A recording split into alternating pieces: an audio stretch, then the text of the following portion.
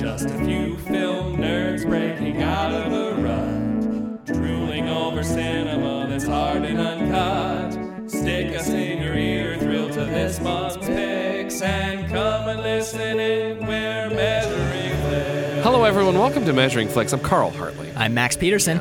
Welcome to our Season 2, Quarter 1 movie shootout. This is our first shootout of the quarter. It is. I'm kind of excited for this one. It's been a while since we've had a shootout. It like has. a quarter. Our last It's been 3 months. It's been 3 months since our last shootout. Well, yeah, we right. did a because shootout, the shootout and the Quill and Filmies. The 2018 Quill and Filmies. Oh boy! So we have this is an interesting situation, as we were discussing off microphone earlier before we got on microphone. It's an interesting situation for two reasons. Yes, one, there's a lot of monkeys in this hat right now. Like a lot of monkeys in the barrel. Over man. 1/3 of the movies are Planet of the Apes movies. Yeah. So we didn't think about that when we were scheduling the season. I'm like, oh my god, this first quarter shootout is. We're just gonna have apes sling and poop at each other for like a bunch of this, probably. The ape slinging poop movies are all on the Patreon. That's right. We did so many Patreon monkey movies too. There's 3 of them over there, right? Monkey Shines, yeah. There's 4 of them. Sorry, they're apes. 4. What? 5. What? Battle for the Planet originally was a Patreon episode, which I put in the main season. Because there were 5 weeks. There was 5 weeks, and I was like, dude, that's the Right. universe talking to us. Mm-hmm. So we got Battle, the Tim Burton reimagining. Oh, that's right. Oh, shit. And then the three of the new trilogy. Actually, for those of you listening, they're gonna hear this episode. War comes out now, or War came out last night, but people are gonna be hearing this episode in like 2 weeks, so Fair it won't enough. mean anything. But War for the Planet of the Apes just got done last night because I've been playing catch up. Fair enough. So, and then the second thing is, for the first time ever, Carl and I are both coming into the shootout with no notes. Our typical dynamic for shootouts This is the first and only time that will happen. I'm probably. guessing. By the end of this, it'll just be me in tears. Like, why did you do this to us? I was in rehearsal for fucking 6 hours yesterday. Yeah, Carl and I have both been overworked. The typical dynamic is Carl comes locked and loaded and ready to go with his notes, and he has his movies figured out in his head. Yep, and I have like a 2 to 3 sentence blurb on each one. Right. Carl is the oil, and I am the turbulent water. So my thing is I just like react and respond, and that kind of introduces the chaos of the shootout. Carl has the notes, so he can weigh them logically. Do it on the fly. You do your notes on the fly? Fuck yeah. Okay, so you have to be logical and reasonable, All right. and I'm just going to be pure emotion. All right. Because that's our typical dynamic Yep. on these shootouts. So I will, we'll make it happen. This is going to be great. I love it. I'm looking forward to it. Dude, I am too. Because it's sort of in keeping with the nature of this season as it has been so far. It's a little wacky. Writing down the names of the movies in the shootout, I was just like, this is the most absurd season we've ever done. Well, of our one season that we've completed. And it only gets better from here. So, But before we get too deep into the shootout, before we start the shootout, I would like to give a huge shout out to all of our patrons. Since the last time we recorded, we have a new patron. Welcome to the party, pal. We got William Rockwood coming in from Traverse City, Michigan. Thank you so much for your sponsorship, your patronage, Your brother. patronage, man. Awesome. He keeps the film reels rolling. He keeps the lights on. He keeps the moths in the jar. Sure does. I watched Strange Brew. I was going to say. like in the last... Actually, I haven't even watched that recently. I just love that movie so much. You love it so much you thought you maybe had watched it more recently. I did. I was like, I didn't see that last week. I thought I I had 7 years. it was been probably a year, but still, dude, that early scene with the moths is so funny. Thank you, Brian Jackson. You are a baller. You're the bomb. You're the man. He's the guitar guy from Tommy, He's right? the guitar guy from Tommy. You crushed it in Tommy, like micro review of that show. Gosh, man, I wish you'd been there for closing night. He actually broke a guitar on stage. For real? Yeah. He had to beat it like 6 or 7 times too. It was gnarly. It was amazing. Guitars are tough. Was their shit. People were freaking out, screaming. It was amazing. It was like a fucking rock concert. So thank you, Brian Jackson. Yeah, dude. I mean, look, the show that I saw, he didn't break a guitar.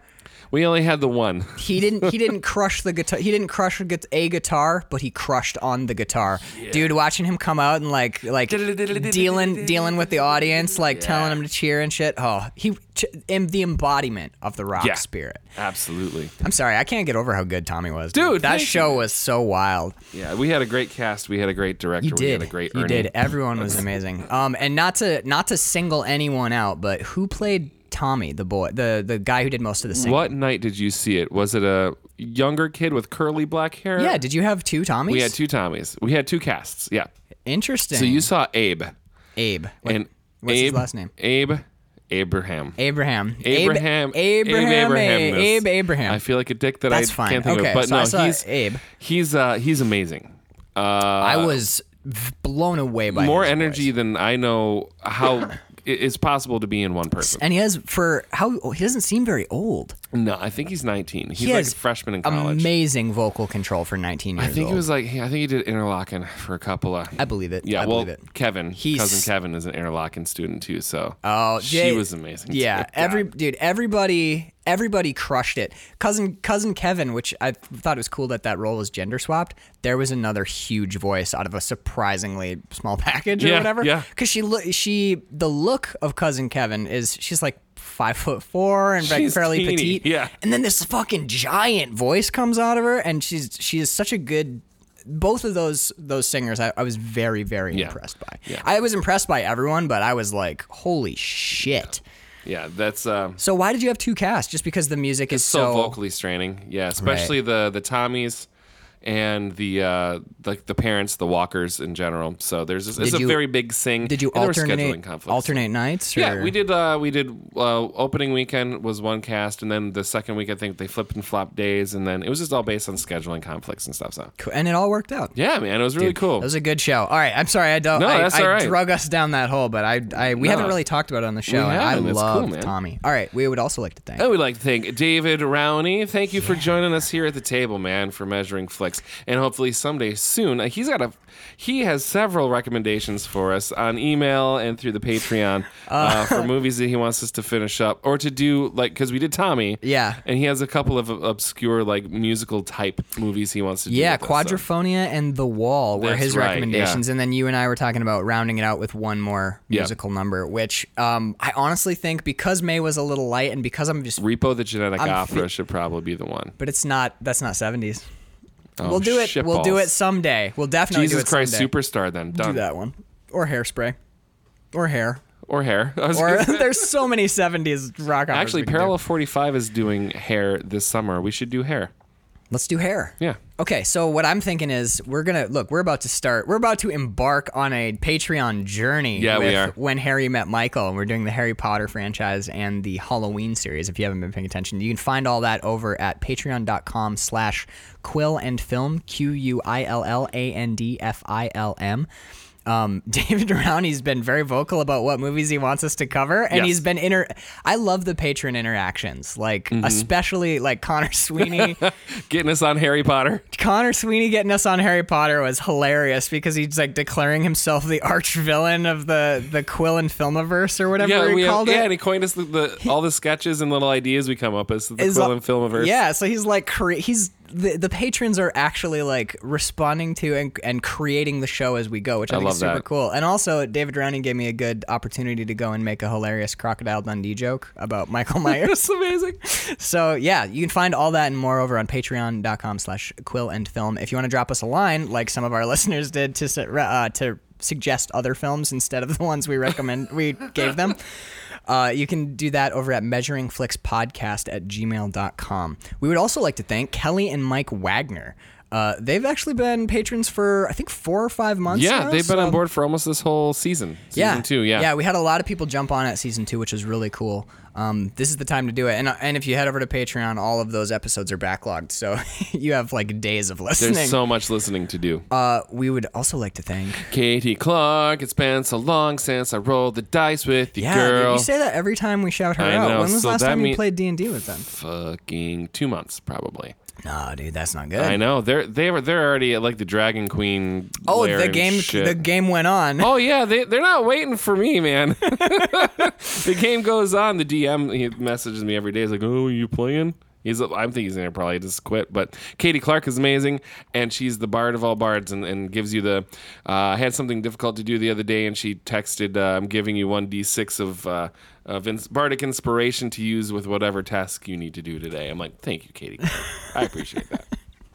Nice. We would also like to thank Connor Sweeney. Thank you so much, Sweenster. We got to get him back on the show soon. Yeah, I miss the Peenster, man. I kind of do too. I think next time we get Connor over to do an episode, we should do one of our like big crazy cookout days. If we don't do Mandy with him, he's gonna shit himself. We'll do Mandy, dude. Yeah. I've been wanting to watch that forever, and we have no Nicolas Cage month as it stands right now, which we'll talk about after the show. I think there's a month that we could dump all 4 of those movies and just fill it with Cage. I love it. All right, let's get through the rest of these people. All right, thank you, Danielle Pelshaw. I love you, boo, boo, boo, boo, boo. Did she watch this movie with you? The one we're gonna do later today. Well, I watched the Pink Angels at 6:30 this morning. So she walked through the living room to take her shower, and she picks the best times to sit down. Her sense of timing. It was a picnic scene with the ladies when she comes to sit down. I'm like, the only fucking 10 minutes in the movie that's a little bit like, I'm not sure which way this is gonna go. And that's when she decides to sit down. She goes, nope, and then goes and take her shower. Yeah, Danielle, the stuff impeccable you put timing. Up with, I know. I applaud the timing of that woman. And then finally, let's thank John Scheibe, Casey Scheibe, over into NYC very recently in the TC. That's right. Got to see their faces in the real life. We did. So thank you guys so much. You keep this show like there are 2 longest running patrons. Amazing. So they have kept this show. They've kept the lights on. They've kept the movie spinning longer than anybody else. Love it. And we honestly really do appreciate what you guys do for the show. We really do. You're amazing. I think I hugged each of them no less than 6 times in 4.5 minutes. There was a moment where I saw John flinch away from you when you went for another hug, and I was like, just ride it out, John. This happens sometimes. Okay. Sorry, John. Just hang tough, buddy. It's almost over. I need to realize that not everyone likes to be hugged as much as I do. No, they're both theater people. They don't care. Right. Yeah, so thank you to all of our patrons. Yes. We really, really appreciate you. Speaking of Danielle and movies that are things in movies that she accidentally sees all the time, we haven't talked about this since I sent you like a feverish text from the UP about it, but Mir Zarchi's new I Spit on Your Grave film is, I think, now out in the ether. Starring Camille Keaton. I know the original. The original girl. I've talked to Bird about it. For those of you who don't know, this is the shootout's going to be quick, so this is just fun front matter stuff for you guys. For those of you who don't know, me, Carl, and Bird, the first ever Patreon exclusive episodes we did. Holy shit. The very first thing we did on Patreon is we sat down, and because we love ourselves so much. Patreon originally started as like the place where we were going to go and watch the movies that were too intense for the main season show or too controversial or whatever. That's where Cannibal Holocaust would live. Yes. That kind of thing. Yeah. Or then I Spit on Your Grave. Then we watched Straw Dogs in the main season, and that just went out the window because we're like, well, I guess there's nothing. Doors open here too. Whatever. But we sat down and we're like, well, let's start with something really intense so people will know, like, oh, this is where I come for the raw shit. Right. So we watched all of the I Spit on Your Grave film franchise. For those of you who don't know, basically a series of insanely brutal rape revenge movies. Really harrowing stuff. You know.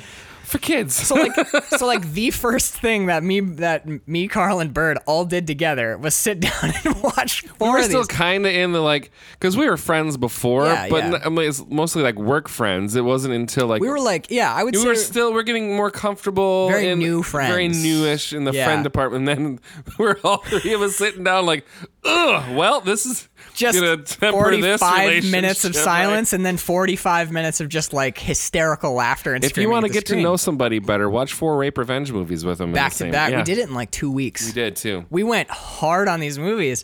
So it was rough. But for real though, I always think back on those episodes and those films like weirdly fondly. Yeah. It was kind of like where boat season came from. It was going through the crucible, you know, like learning to run. Like all that stuff. God, yes. But yeah, so we went through all this together, and then Bird texted me while I was in the UP, and we found out that the original director of the 1978 I Spit on Your Grave, Mir Zarchi, and the original woman who played I can't remember her name, but she plays the woman who gets raped and then murders her attackers very brutally in a movie that we actually all loved. Yeah, it's an excellent film. We wanted to put it on as a contender for main season. We were gonna try and write it into the Quillen Filmies, but we decided not to because it'd be breaking the rules. Right. But it would have been nominated for best film. It was amazing. And it was such a that was sneaky, man. How didn't expect it took us because the both- remakes were so crap. Yeah, exactly. Because we watched that one last, right? We did. Yeah. We watched the first remake, second, third remake, and then we finished strong with the original I Spit And on Your both Grave. just jaws on the floor. It was like, unbelievable. What the fuck? But Miyazaki has made a sequel, and he's saying it's the only official sequel, kind of like what John Carpenter did with the new Halloween. Yep. He's like, this is the This is sequel. the It one. takes place. I this Spit is on the Your Grave universe, happens, right? Yeah. right, and then this is the next one. You can ignore those 3 remakes. Or another side quest. Or whatever In you a want to different call universe, it. But yeah. for me, because it's Miyazaki and because they got Camille Keaton Oh my God, back, it has to be- this is yeah. it. This is the canonical closing of the loop. And I already talked to Bert about it because I was like, that's kind of like a heavy 2 weeks. Do you wanna? And she goes, if you guys are gonna watch that, we're gonna get the band back together. Fuck We're yes. gonna do it right. We're on a mission from God, baby. We gotta sit through it, man. Making it all the way through I Spit on Your Grave 2 was pretty fucking Can we be hard. really weird and wear Blues Brothers suits and Wayfarer sunglasses when we go to see it? See, it's gonna be like that sounds funny, and then by like the 35-minute mark of the rape scene, I'm you're gonna be feel you're like gonna be taking off really your just, hat, and you're this like, is not appropriate. you're like, I shouldn't have dressed up for is this. bad. I'm sorry, everyone. I should be in like a sweater, Right. like a hooded I sweater. need to be wearing something a little less stupid. This is not as fun and funny Right, as I no. thought it would be. But then we'll hit the revenge portion, and the hat and the, the hat glasses comes back go on. back I'm like, on. oh yeah. So anyway, patrons, watch for that. And for those of you who haven't been with us since that first series, maybe go listen to the first episode and determine for yourself if you want to listen to it. And 'cause patrons, these are pretty heavy. The links to those episodes are in the body of the like it's an article essentially when you're in the Patreon. When you're looking through, so like it would be I Spit on Your Grave, and you have to go into the body of the message to find the thing to press to download it. download it. Right. Yeah, in you the can- early episodes. In the newer ones, I think you have a hyperlink right on the top of the pages that have episodes. The earlier ones they had to go into the You body. can of. listen. I post them as audio, so you can listen on Patreon. You Right. can just hit play on the player, or if you go into the body of the post itself, you're able to download it. Yeah, Yep. you can download it. There's links to the MP3s of all of those things. So that is all of our front matter. Boop boop boop doop boop doop. We got a show to do. Boop doop. Oh my God, are What you is ready? it? What is it? It's quarter one shootout poop. I couldn't think of a thing. I mean, quarter one shootout poop might be accurate. I don't know. I was writing these down and I was like, I do love that movie. Your so hands in the hat. Oh, one popped out. This one was that chosen. one lottery ball, dude. This one did. We got a lottery ball that just popped out of the hat, so that's mine. Oh wow! I don't want to know it yet. I'm not gonna tell you Right, here, until I I got know one. what yours is. I got Okay, one. are you ready? So Oh. the first shootout is Beneath the Planet of the Apes versus. Let the monkey poo begin. Conquest of the Planet of the Apes. Okay, I think this is fairly obvious. It is. It's Is it? beneath. It is beneath. It's the Planet beneath the Planet of the Apes. Conquest is a little bit too future worldy. It's when we get all the it's not good. Conquest is when they're like being real mean to the apes, Yeah, and like whipping training on them and shit, stuff. training 'em. I liked it a lot more than you did on the episode. Yes. Because I like the world building of it and the sort of callbacks to things. yeah. But unnecessarily so in a lot of ways. Some of the and It's the some weakest of all of them, I would. I well, think except Battle. for Battle. Battle, I think, is the weakest. They take a turn after Escape. After Escape, Escape right. is fun. Escape is like a Woody Allen Planet of the Apes movie. Exactly. Okay, so it's Beneath the Planet of the Apes. Let's throw Conquest on is the gone. flow. See, that's why we have so much front matter. A lot of this is going to be Fast. on flow. On the flow. That one's on flow. Flow. Let's go. So before we say utterly goodbye to Conquest of the Planet of the Apes, Conquest has one of my favorite stunts in it when they throw that dude. Oh, they throw Armando out of the window. No, it's the one where they one of the apes throws like a computer technician through a glass table, and while Oh, the that stuntman's one. in It the like catches- table, it explodes. Right. And you're like, holy shit! They killed him, They man. just killed him. It's a really amazing. That's stunt. also it's a good fall too, because Armando, the Armando getting chucked out of the window. Yeah, is in the that one, Armando too. fall is excellent. There's a couple of good. I'm still fall writing that, stunts by in the way. For those of you who've been listening, Armando. the ABBA cover instead Instead of it's coming. someday. Okay, so Ooh. our next head-to-head is Carl. You read it first. Oh, What is it? Planet of the Apes. Oh shit! The- Versus the premature burial. This one's also fairly obvious to me. I think so. It's Planet of the Apes. It's Planet of the Apes. But Premature Burial, I had a hoot. I didn't have as much fun watching it as I did recording the episode with you. The episode was so much fun. That's where Red Vines in the Dark comes from. Just watching Ray Milland throw candles into the night. Oh my God. And watching his sister. Dude, what happened to the dog? It's probably struck by lightning. That seems plausible. I kind of think maybe you're wrong about that. Like, I don't know that you know how lightning works. What if it was anything other than the dog got struck by It was an earthquake got him.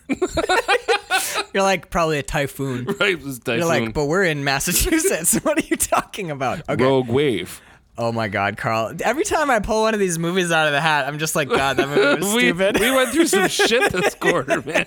But it's been fun. It has been a hoot. That's why we wanted, this is our season. Yeah. It's Divins, Drivers, and Dines. We're getting a lot of... Or other words that make more sense to that in this context. Doodles, and Diglets. Oh, a Pokemon reference. You're welcome. And fundamental Christian beliefs. Those two things should always be blended together. Pokemon and fundamentalist Christianity. Priesty pants. All right, so our next head-to-head is Teenage Caveman versus... The Young Racers. Oh. A Kormanov. It is a Kormanov. That sounds like Kormanov, a Russian cosmonaut. Beef Kormanov is what we're having for dinner tonight. No, be careful how much salt. You like to oversalt your Kormanov. You don't want to just like... It's already pretty briny. The big problem with the beef Kormanov is but just the nitrates. The key, listeners, is you wait until Carl takes a sip. You. And then you say the bit. That has become an actual skill that you have. To make Carl choke on coffee. Damn it. Okay. That's really good coffee, All right, too. Carl. This is not as clear as it seems to be off the top of my head. So Young Racers, that was an amazing conversation. I actually think The Young Racers is a solid movie. I would give it like problems. It's a very firm 3 out of 5 stars. Yeah. You know what I mean? Yep. Teenage Caveman is weird, and the twist ending and the whole... That whole movie's so fucked.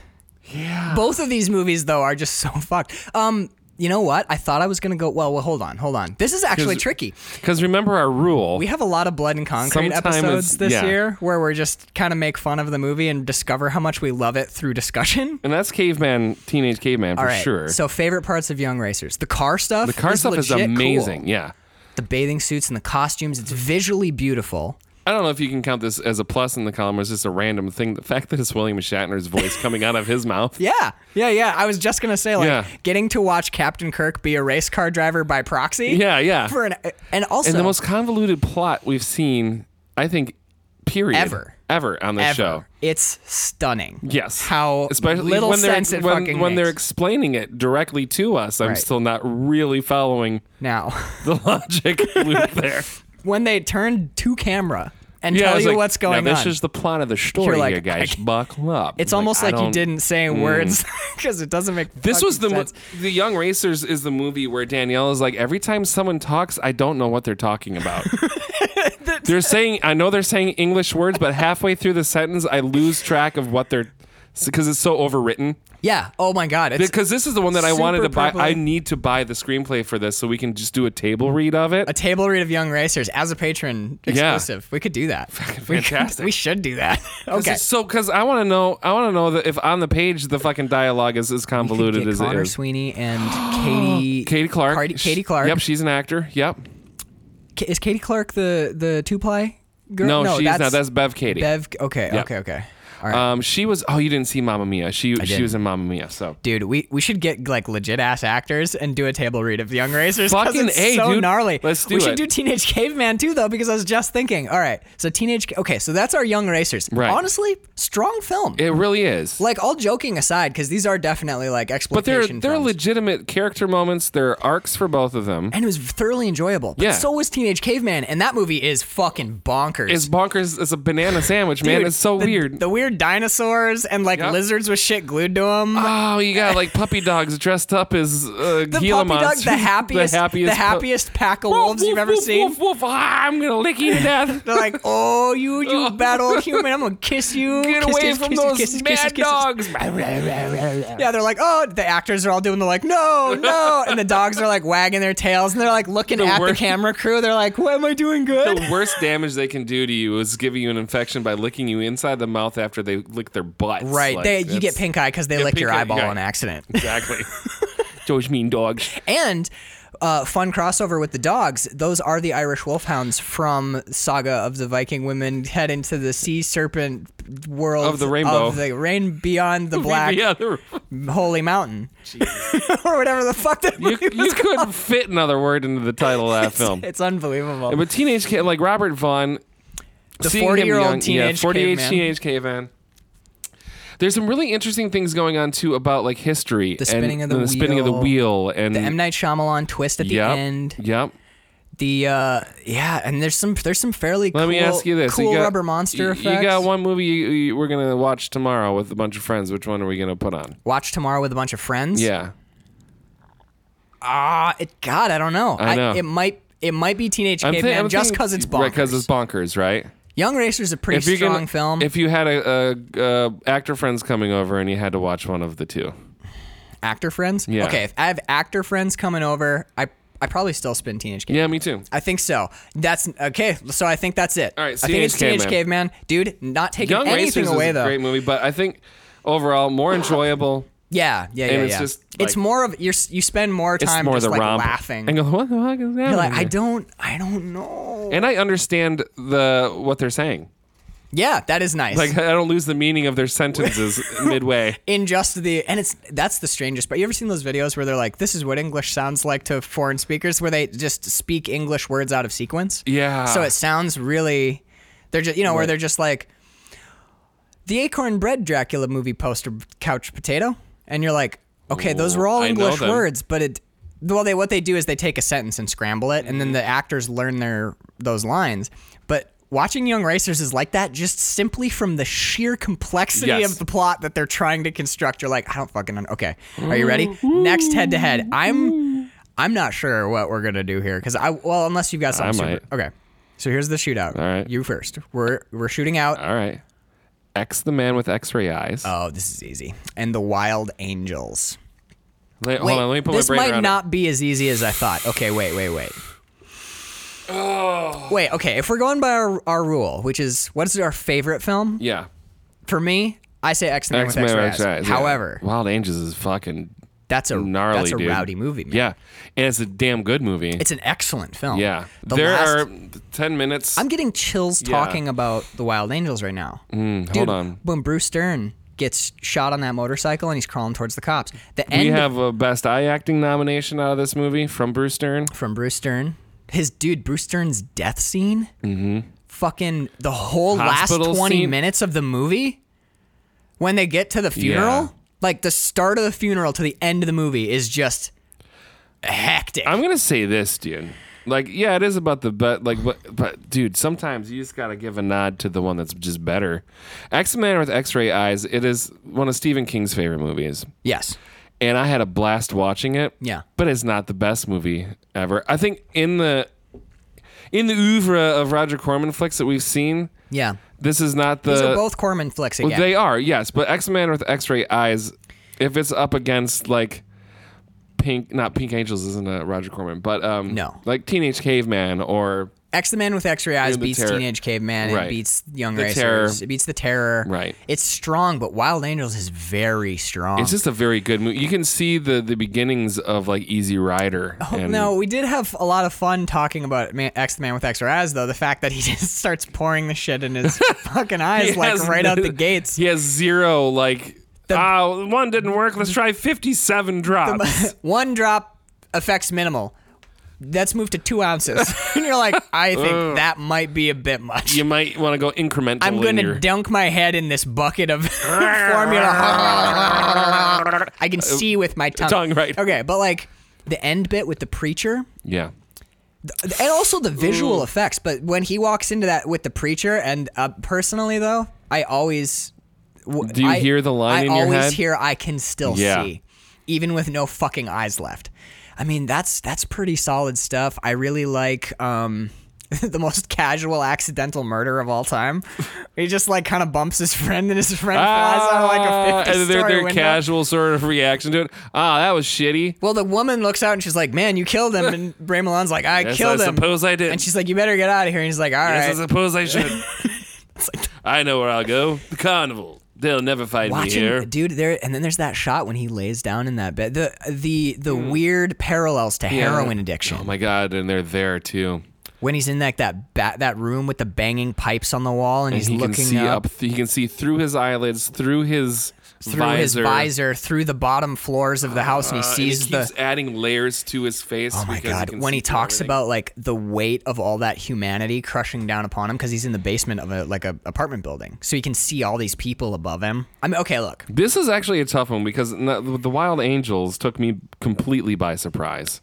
It was out of left field completely. Yep. And the ending of that movie is so somber. Like it's just Peter Fonda left in the graveyard by himself, covering his friend with dirt. I got chills again. That's twice. Yeah, Wild Angels. Yep. I literally got the hairs on my arm are standing up. You can see them on my arm right now. Mine are probably poking through my flannel shirt, dude. Right. Like, okay, the Wild Angels. Wow, the Wild Angels was a good movie. Yeah, I would watch that again. So would I. Like today. And it's the weirdest part about that movie is it's not that fun for a lot of it. It's fun for like 5 seconds at a time, and then all of a sudden you're like... Then you have to sit for 10 minutes with the church scene. When they... Oh my God. Yeah.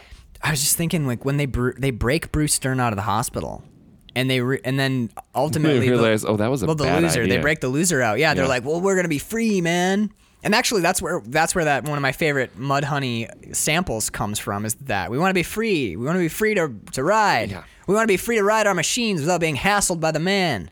And we want to get loaded. Yeah.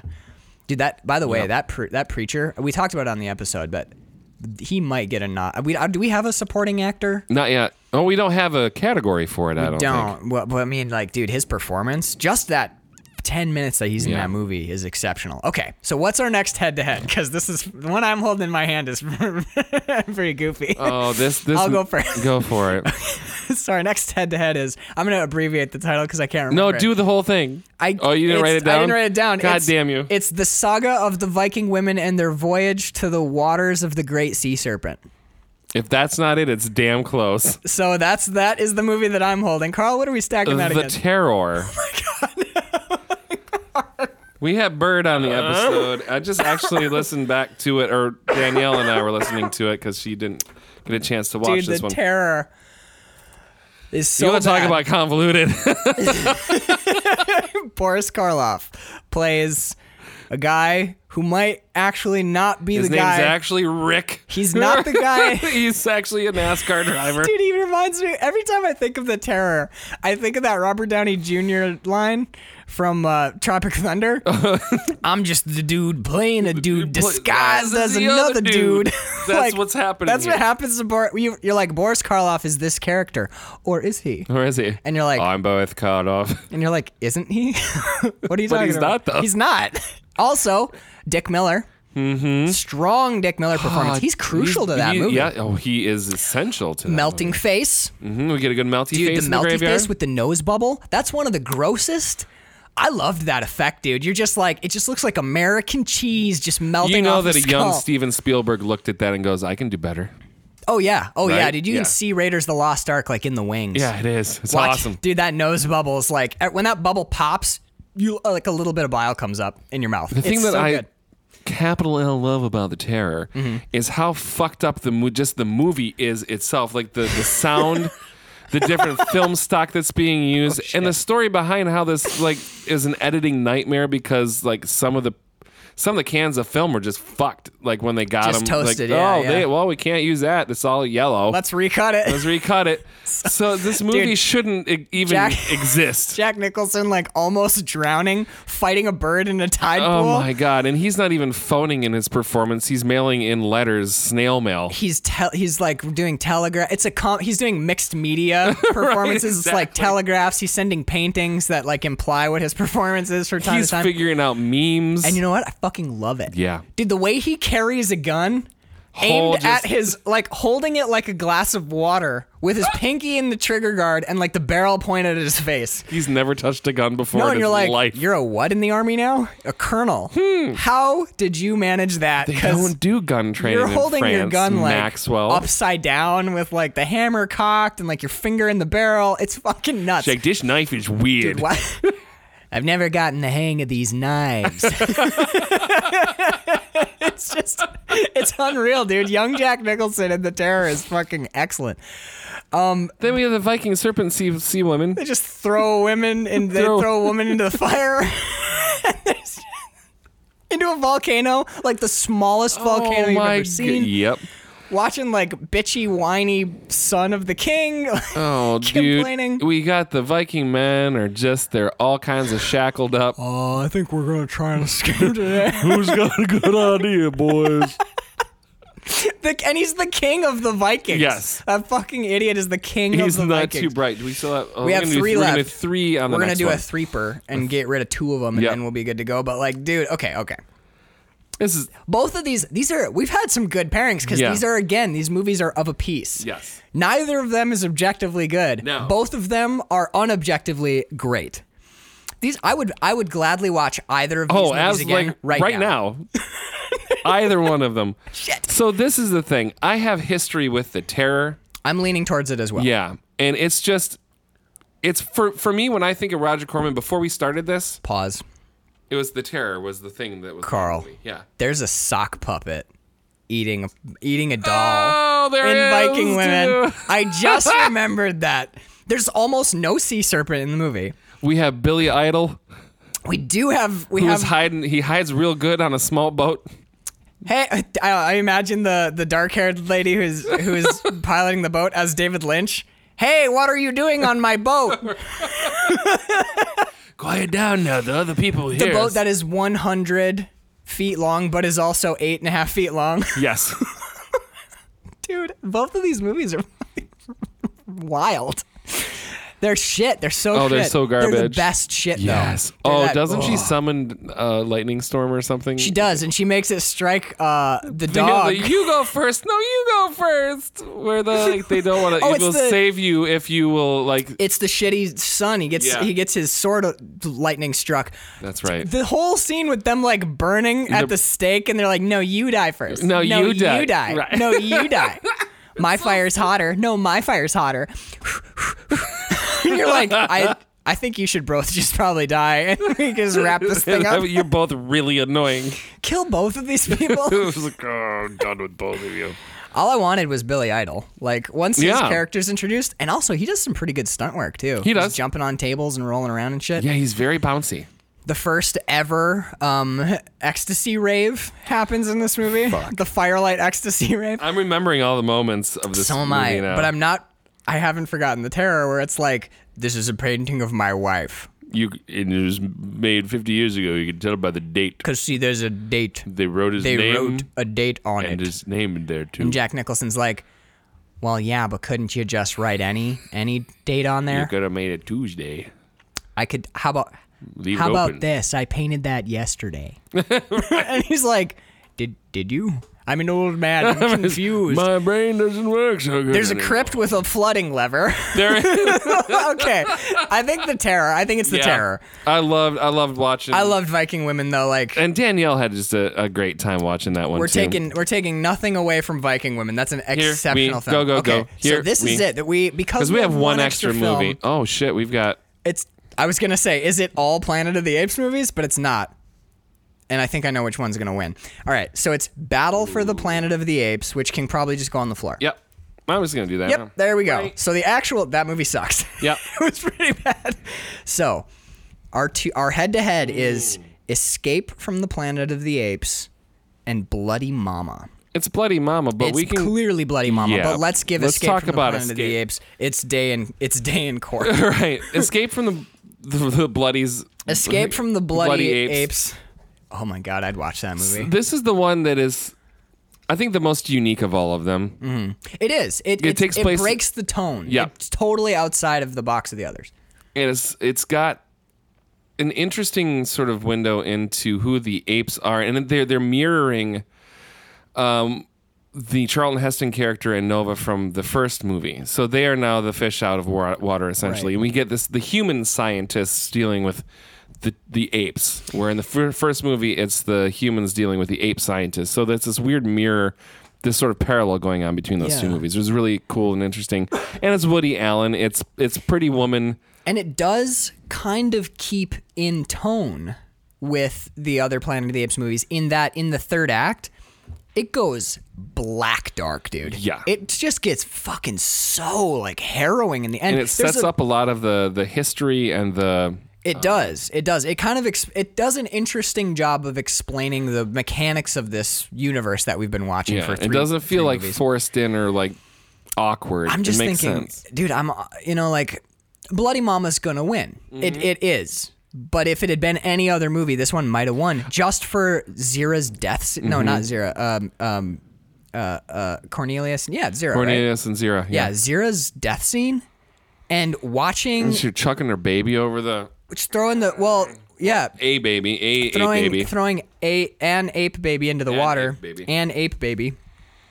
And then watching, I think isn't it the guy shoots that infant like 8 4 times? or 5 times, yeah. He just like he shoots every bullet that he has on him into a baby. And you're like, what the fuck? And then when the cops shoot Cornelius and we get that deadfall, dummy deadfall. That scream that comes out of his mouth too. There's just the like Roddy McDowell, dude. Roddy, he's the man McDowell. I think he has 3 nominations for best eye acting because he's playing 3 different characters in this series. Like, son of a bitch. I mean, he should get a nod just for Tales of the Gold Monkey, which I binge watched while we were watching these. But like, there's something that dummy fall is like upsetting. By the way, the dummy fall in The Terror is also horrifically upsetting. Yes, it is. And then that dude's like super slow death. We're not talking about The Terror, but that dude's like super slow you guys death. still here? I've just always thought that I'd do more with my life, but are you still there? Did you leave? No, I'm still here. Okay. Okay, well. I fucking love it. I do too. Okay, but like, dude, that deadfall was horrifying. Yep. Cornelius's death scream Cornelius was just splats. You can see his like leg breaking when he hits the... when they drug Zira. Like that, this movie takes like you the to some truth serum moment. It gets super really fucking dark. uncomfortable. This movie And we is, get introduced to Armando. Armando's in here. We love Armando. Their monkeys come from space. You know to treat them good, you do. Oh, you've been writing the lyrics already? I've been writing a little bit. That was off the cuff. I actually have the lyrics written somewhere, and I purchased the so you can play along to it. Yeah, and so I'm totally gonna go there. That's fine. Do it, man. We'll put it on Patreon. It's gonna be for the Quill and Filmies. For the Quill and it's gonna be because have the music That's a great segment for the Quill and idea. Filmies, so we're gonna have a couple of like music interludes during the Quill and Filmies, and one of them is gonna be Armando. Dude, I'm so in for that. Oh, I need your guitar. By the way, no, you playing. Yeah. I was And gonna say singing borrow harmonies. anything, but I'll gladly do that. All right, so it's going on the floor. Bye, Escape. Love you. Pretty good monkey movie though. All right, Carl. These are 3. No, okay. Whew, I thought we were down to like a. No, so here So we go. we are down to. So that is the first bracket. That's the first bracket. Now it's we got some movies on the floor. round 2. All right. So you're up first. So what are we, Carl? Ooh. Planet of the Apes. Beneath the Planet of the Apes. So it's Planet of the Apes 1 and 2.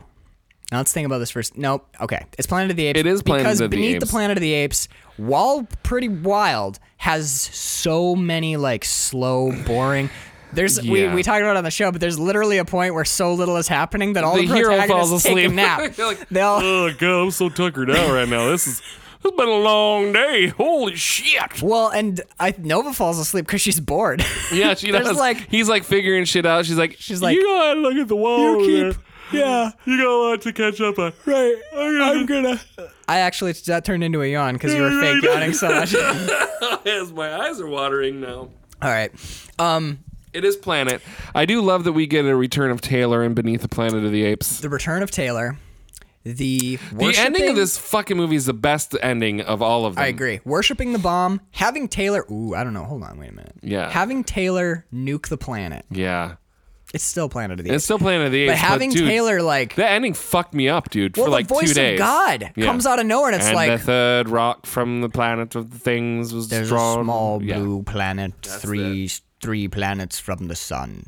That planet is now dead. And you're like, Taylor literally ended the world. Yeah, and it's a 1970s flick, so they did all their credits up front, so there wasn't any like music. It's like bing, movie's And over. then the movie blinks to blackness and you're out. And you're like, what the shit did I just watch? When you're watching the end of that movie and you're like, oh no, our new hero just took he might still be okay. He got 2 to the chest, man, and 1 in the head. He got shot in the head, and you're like, okay. Well, he's gone. Did you just shoot the hero of this film in the head? Sure There's still 5 minutes left. Taylor's gut shot bleeding Taylor out. takes heavy machine gun got his fire. whole fist in his gut, keeping his intestines in. Dude. There's a scene when all the congregation peel their fucking faces off and they sing a hymn to a nuclear bomb. The bomb. Escape from the Planet of the Apes. And they even composed that song to sound like what music might sound like in the future. It's like what somebody that had never heard church music before but was explained to it. It sort of had this whatever. And really interesting jazz-like use of harmonies. Mm-hmm. It's very, very cool. Okay, Escape from the Planet of the Apes, or Beneath the Planet of the Apes, is a great movie. Yeah, it's a great sequel. It is. But it's not for so many slowdown moments. It's not as strong as the first. Yeah. The beginning is pretty boring, honestly. It's like, oh, I'm back on the planet, and oh, it's the city of apes, and oh, I've been captured. And actually, the ending of Planet of the Apes, only because we know it so well, we know it's coming. Yeah. That twist, that oh fuck moment, is lost on us. Right. But that's one hell of an ending, dude. You think you're on a different planet somewhere light years away from Earth, and holy fuck, you are on the East Coast. Yeah, you're in New York.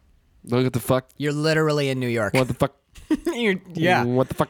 Yeah. And honestly, Charlton Heston's performance is pretty unimpeachable. Everyone's performance. He's got all the booze in his trailer. Oh right, yeah, we turned him into a drunk for that episode. Drunk for that one. All right, so it's Planet of the Apes. Ooh. Now the next one, I'll go first this time. You go first. We are going to shoot out Teenage Caveman and The Terror. All right, just for the sake of. Okay, on 3, what do you think? 1, 2, 3. Teenage Caveman. Well, now we gotta talk. All right. Okay, so what's your argument for Teenage Caveman? I thought you were gonna say Terror, so I wanted to be the opposite side of it. So you literally picked your pick based on what you thought I was gonna pick. Yeah. You're supposed to be logic and reason. I shoot from the belly, Carl. It's the Terror. It's the Terror, dude. It's Jack Nicholson carrying a knife like a gun.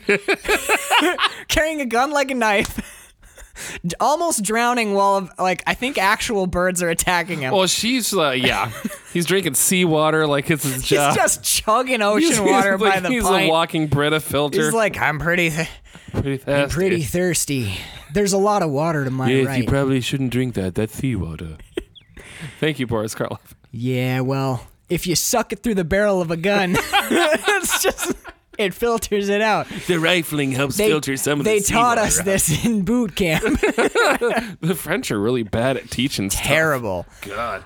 Also, there's a moment in this where he's wearing not a little hat. He's wearing a 22-foot tall hat, and then cut back, and the hat is gone. No hat. There's no hiding that. The egregious editing errors are so endearing. I love The Terror, man. It's one of my favorites. All right. So what's our last shootout? Last you read one it. I know what you've got. I know what you've got. Yeah, it's Bloody Mama. This is fucked up because it's Bloody Mama versus the Wild Angels. I think this is the hardest shootout we've done yet. The hardest head to head. I know where I'm leaning. Do you want to go on 3 again? Yeah. 1, 2, 3. Bloody Mama. Okay. Now here's why. Shelley Winters. End of statement. Yeah. Fucking Robert De Niro is exceptional in this. Baby Robert De Niro, just amazing. Heroin addict. He shows us 3 different kinds of high in this movie. And nails every one of them. He huffs glue. Yep. He shoots smack. And what's the last one? He gets drunk, right? He gets drunk. Yeah. And he's good as all 3 of them. Yeah. Robert De Niro's excellent in this. Everyone is excellent. You got a Bruce Dern in this again. That's such an awkward. Bruce Dern's character is so weird. Yeah. Meets him in prison. They kind of fall in love. There's this ambiguous, weird gay relationship. Beating him, but he falls in love because he's hurt. He's cuckolding his own. It's fucking dude. Yeah. Bloody Mama is, of all of the movies that we've watched so far this year, that was the one that took me most by surprise. Yeah, I think I talked about it on the episode, but at the end of this movie, when it's down to just Shelley Winters because her last son has shot himself in the head. Blown his fucking head off. In front of his mother, Hamburger. staring her in the face. And that effect is so goddamn gory. Yep. And watching Shelley Winters just fucking totally snap. Oh, and that shootout is so disturbing, not only because of what we're seeing, but they're bystanders. Picnic food. Yeah, they're starting to picnic and watching this fucking shootout between the cops and this family. It's we talked about it. Dude. We talked about it during the actual episode, but from the basically like once the shootout starts and I was watching mostly you can't help it. You start watching Shelley Winters. Yeah. I was crying. Her performance was so strong. And I was crying not because like her performance demands that you cry. It's not like pulling those heartstrings. I was crying because I was like, you can make something that transcends like the dumb B-movie exploitation film genre on a shoestring budget if you have people that give a shit. The whole kidnapping of Commissioner Gordon. That whole every bit like of I that. said, like as soon as that happens, the two movies that I think are in this movie, they have the first half, and then as soon as they kidnap Commissioner Gordon, because it's who it is. Because it's it's Commissioner Gordon. It's Pat Hingle, but yeah, then that's a whole other. The tone completely shifts, and that I was in it already because it's interesting. These characters are so fucking weird, but then as soon as that happens, like the tone shifts, and you're like in this whole other like. You can see Quentin Tarantino like just looking at this movie and going, "I want to do this." Right. Oh my God, you can. This is gotta be in Quentin Tarantino. I mean, if it's not, I'd be very fucking surprised. Yeah. There's one of the things that this movie, that Bloody Mama, does so well. Obviously, we've talked about Wild Angels at length. It's a that's phenomenal why this film. I mean we both went on Bloody Mama like right away, but Wild Angels, man, that was our final four. Final four, so Wild Angels made the final four. Yep. That is an exceptional film, but it just really can't stack up to Bloody Mama. There's so much right going on with Bloody Mama. So we're down to our last three. So this is it. Trifecta, right? We do the trifecta. Goodness. So this is it. This is our final shootout. So what we've got is Planet of the Apes. No, we've got Bloody Mama, Planet of the Apes, and The Terror. Do you know what I love about this triangle right now? What? Is that The Terror made it is in the final three. I love this show. Now we gotta. I know this is our Caged Heat moment, which is important because we got to make sure we don't blow it. Oh no, it's Bloody Mama, but like I think it's Bloody Mama. yeah. Okay, so The Terror is not the choice. No, it isn't. If That there one was- is like a dark horse. That's not even a dark horse. That's just a fun fucking. It is fun. That is a Caged Heat of quarter this one is though. this is our quarter one Caged Heat Yeah. for sure. Well, because we did a whole year of Caged Heats. It proved itself well enough to make it to get the up to the final top three. three, and I'm okay with it living in that place. Oh yeah. I Third have, place for The Terror. I'm so proud I've got of you, no Terror. problems with that, especially since I think man. Roger Ebert gave it like -3 He's stars. like, this is unprecedented like- on Roger and Ebert at the movies, but I'm giving a negative star. We're gonna give it And Gene Siskel's like, a -1 star. yeah, I agree. That's one of the first times Now, I ever agreed. counterpoint, I think it should actually only be -1/2 a star. Right. God damn it. They hated that movie. Jesus, Gene. However, okay, so here it is, man. Now, okay, I also think it's Bloody Mama, but I want to sit for a Wait, second. no, let me think about it now for a hot second. Because we got Planet of the Apes. Now, look, if we're talking about favorite film, like what was our favorite of these two? Oh man, Planet of the Apes though is like, But are we doing that Straw Dogs thing where we're like, it was such a masterpiece that we must vote it in? You know, like Right. What was our quarter one winner last year? Raising Arizona. And we had it against The Searchers. I kind of feel weird about it not winning last year, but we can. That's whatever. Raising Arizona. Yeah, But then you just gotta it's in the history books. think for 5 seconds about Only Lovers Left Alive. Go. No, okay. Yeah, there's no way that movie didn't win. Oh, my heart just got all kinds of. Dude, Raising Arizona was Final Four for the year. Yeah, that's right. So I would say that's pretty goddamn strong. I did recently rewatch Raising Arizona out at camp, and I was just like, it's a perfect film. Yeah. Opening shot to closing credits. That movie's flawless. Everything's firing on all cylinders. It's man. unbelievably good. So I was very happy that won. Now look, I'm looking at these two, and I think it's Bloody Mama. Yeah. And I think it's Bloody. Okay, look, we've got two very epic lines. This Planet of the Apes lives in history because it's, you maniacs, you blew it up. Mm-hmm. Cut to Shelley Winters cradling the dead body of her son and reloading the Tommy gun that he used to kill himself and going, you bastards! You bastards! Certainly not as fun. It's not nearly as fun, but the sheer power, of it. what she manages to convey. Plus, God, Bruce Stern, everything about it. The other thing I didn't bring up because I wanted to save it because I knew it was going to be in our last three because we just did it was the way that movie lulls you into like, we're watching a funny movie, and then all of a sudden you're like, oh my God, there's knives in the walls. And there's tension. Like when they just drown a chick in the sink. drowned a chick in the sink. Yeah. And Bruce Dern couldn't do it. So Mama had to step in and just power through it. And then you see her like drinking hard to try and deal with what she just had to do to protect her family. Sing me that song of the South and whatever. And when they have their little fucking weird sing-alongs, all the shit with Scatman Crothers. Your brother's dead. Bury him deep. Back to fishing. God damn it. Dude. While they're shooting alligators in the fucking... Tommy gun and alligators in a swamp. It's fucking so wild. But one of the two things that when they rob the jewelry store and they're gonna fucking kill the jeweler, and then one of his brothers goes, wait, look at his eyes.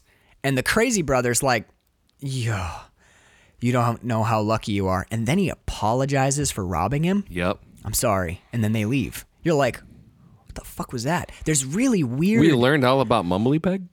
Dude, there's a lot of layers of like psychology to all these characters. Yes. These are not flat characters. Not in the least. Everyone is operating on their own internal logic. One of my favorite scenes in the movie is you can see that Robert De Niro is going to be like one of the greatest actors of all time in this movie. And it's when the woman swims across the lake. And it's so innocent and fun and everything's fine. And then all of a sudden he's like, he rolls up his sleeve and shows her his arm. I do my like, drugs. Yeah, right. he's like showing where his veins have collapsed and all the track marks. And then she gets scared, but he won't let her go. Yeah. And it just continues where he's like, why don't you stay with me? And she's like, I just, I think I'm just going to go. I'm just going to go. And he's eating candy and he won't let her leave. This baby Ruth. And suddenly it's like, what? Wait, whoa. We were just watching like a meet cute. And now this is fucking intense. Like the tension. You're just sitting there like your stomach hurts. And he's like trying to kiss her and she starts crying. And you're like, what in the fuck? If you look at the in point on that scene and the out point, which is her tied to a bed. Yeah. With Mama being like, maybe I'll like, get a piece of her. Yeah. Where she's basically like, all right, we're going to rape her a bunch, but eventually we're just going to have to drown her in a sink. You're like, this started with like a goofy ass Robert De Niro getting his shoes wet. And now we've gone to here. Intense, dude. Bloody Mama.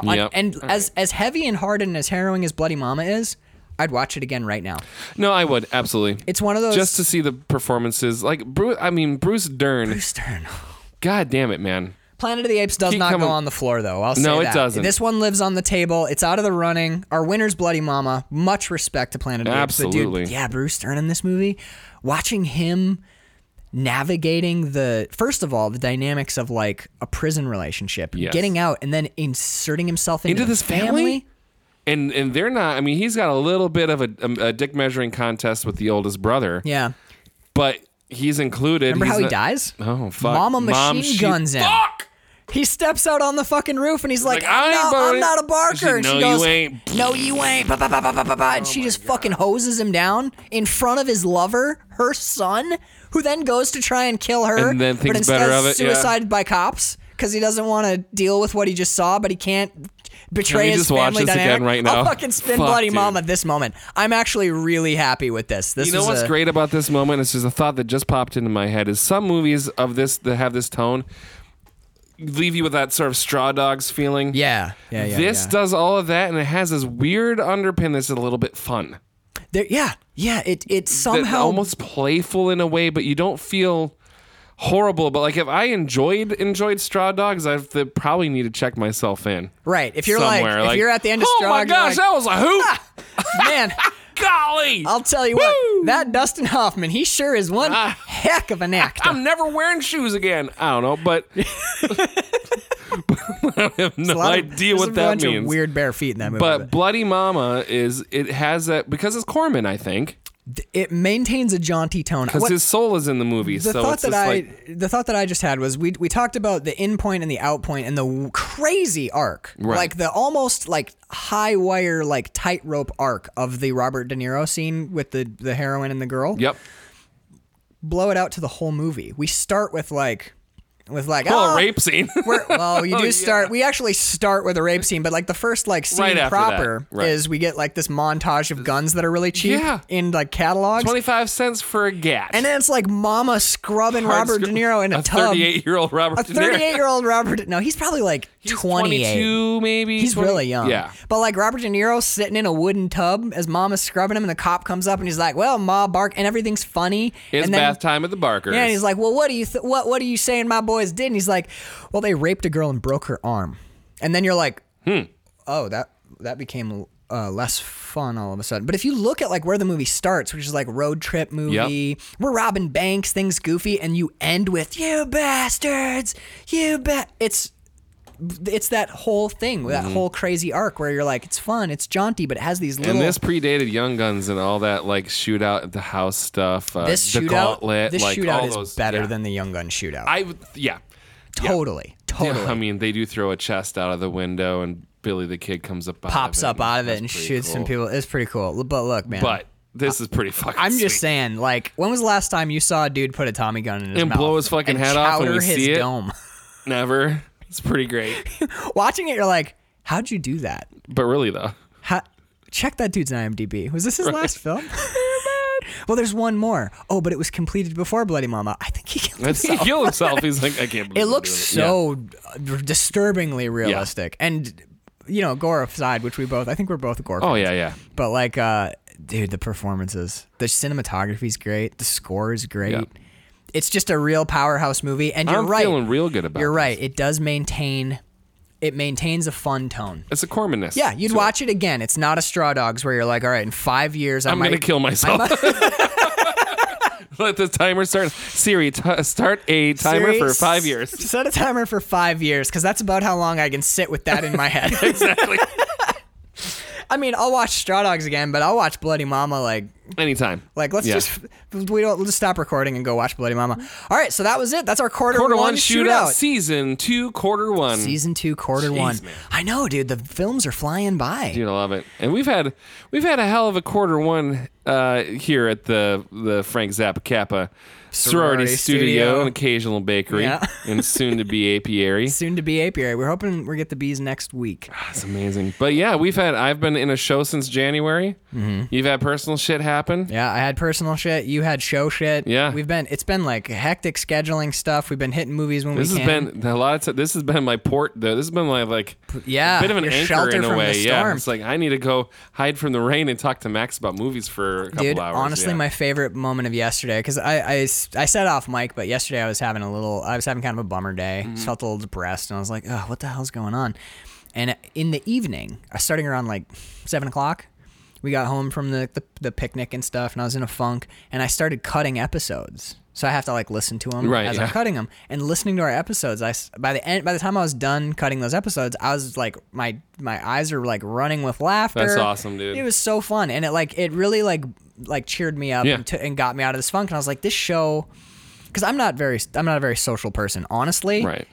Other than Bird, you are the person I see most. Mm-hmm. I don't really go out and hang out with people. I do this show with you, and I hang out with you and Danielle. That's like what I do.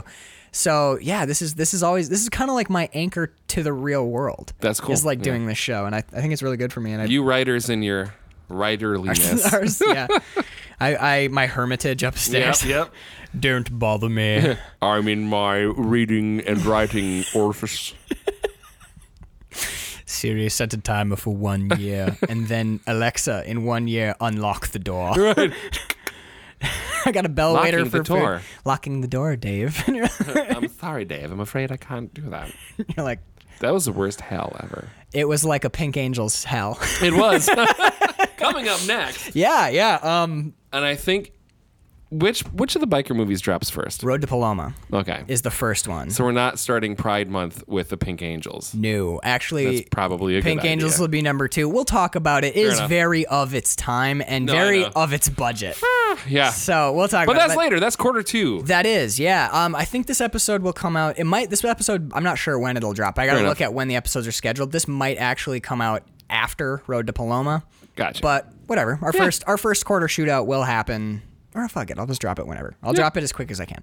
All right, so thank you guys for tuning in. Thanks for stopping by. Bloody Mama is our quarter 1 Go winner. Check it out. I think it's on Amazon Prime. So stay tuned. Actually, here, vamp for a second. I want to look at what movies we have coming up for quarter 2, so I can see. Just as a fun play along thing, a lot of the movies that we do on the show are available on Amazon Prime. Sometimes you can find them on Hulu. A lot of them are available for free. So I was going to say a lot of them are free on Amazon Prime. We're working on getting some links to movies and things like that for you guys. So if you haven't seen them, and I think the way that we do the show and a lot of time is you almost don't have to watch the movies because we go kind of beat by beat sometimes. You definitely don't. Yeah, we'll walk you through it. Yeah, we'll walk you through it. But I think if don't feel like you have to watch it, but it can help, obviously. Yeah.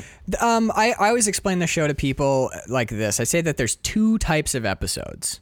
There are what I call the film school episodes, and that's when we watch a movie and it's so stunningly technically executed that you can talk about stuff all like the Steve McQueen stuff, Straw Dogs. Hell yeah. And you can Only Lovers Left Alive, where you get into like these deep conversations about metaphors and the message of the movie. And I was really surprised. We did it with the Lethal Weapon movies. I was able to like talk about how the cinematographer was using the first one. Good Lord. Well, that's like performance, where we'll nitpick performances and dig into that. But like there are episodes where we talk about like how a camera move means something and how like when in the season 0, when we talked about There Will Be Blood, we talked about how Johnny Greenwood's score is like part of the story. It's another character. And how that whole movie fits into this long lore of vampire fiction that's existed. Fucking so bad. Yeah. So those are the film school episodes. One type of episode. The other type of episode, which this season has been very heavy on. A lot of blood and concrete, and it's a lot of Cemetery Man. Which is just Carl and I just riffing and improving and making fun of the movies. So if this is your in point to our series, it was probably a pretty weird one because it's a shootout. But yeah, so, going forward, looking at what we have coming up, I won't tell you what the movies are, but can I tell them the theme? Themes of the next quarter. Yeah, okay. Let's do it. So Bloody Mama's our winner. Now, for the next 3 months, for our next quarter before our next shootout, we're going to be covering biker flicks. We did one episode already, which will be dropping this Saturday, Road to Paloma, which was a phenomenal conversation. That's kind of a film school episode. That is. It's got a little bit of both, but it's primarily like a film school episode. We got into some deep like philosophical conversations. And that's one of those, I don't want to spoil it, but I love it's like a Prisoners episode sort of. Yeah, if you were with us for season 0, it's like an Unforgiven episode from season 1. Yeah, there you go. It's an Unforgiven episode. Carl and I start on opposite ends of the table, and by the end we've kind of met in the middle. I love those, dude. Me too. I love when we discover stuff about the movie through conversation. I also just like making fun of movies. Yeah, we do. It's super fun. So the next 3 months we're doing biker flicks for my birthday month. We picked the themes for our month this year. So I picked biker flicks. Carl picked kung fu flicks. We haven't watched a single kung fu flick for this show. I can't wait. And I've got a broad spectrum of different genres. My favorite thing about it is that I haven't seen any of them, nor have I even heard of any of them. I'm fucking stoked. Baller. All right. So, and then our final month of the next quarter is going to be classic horror. Now, when I say classic horror, you guys all have movies in your head, but I didn't say Universal Monsters, so you're wrong. Right. It's 4 other movies. Yes. Really weird. I'm super stoked. I forgot what they are. Take a look at August. Oh, right. It's like a bunch of.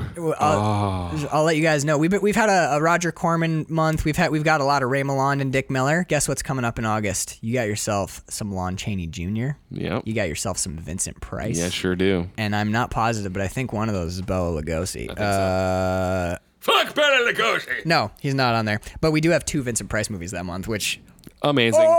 I want to cuddle him. For more Vincent Price, head over to patreon.com/QuillAndFilm, and you can listen to our House of Wax episode, which was... featuring Danielle Pelishaw and Bird, I believe. It was weird to have us all just like crying about how good Vincent Price was. We're just like, he's so talented. And then the remake where we all wanted to kill Paris Hilton. Paris Hilton's death scene was great. Good night, everybody. Right. Although the lake of dead animals was pretty fucking gross. Yeah. All right, so that was our first shootout. Boom. Thank you all so much for listening. Thanks to our patrons. Thanks to our coming out of me. Thanks to our future sponsors. And stay tuned. The next episode you'll hear is it's a pretty sexy one with Jason Momoa and Jason Momoa's sexy ass vintage Harley. All right. Bye-bye.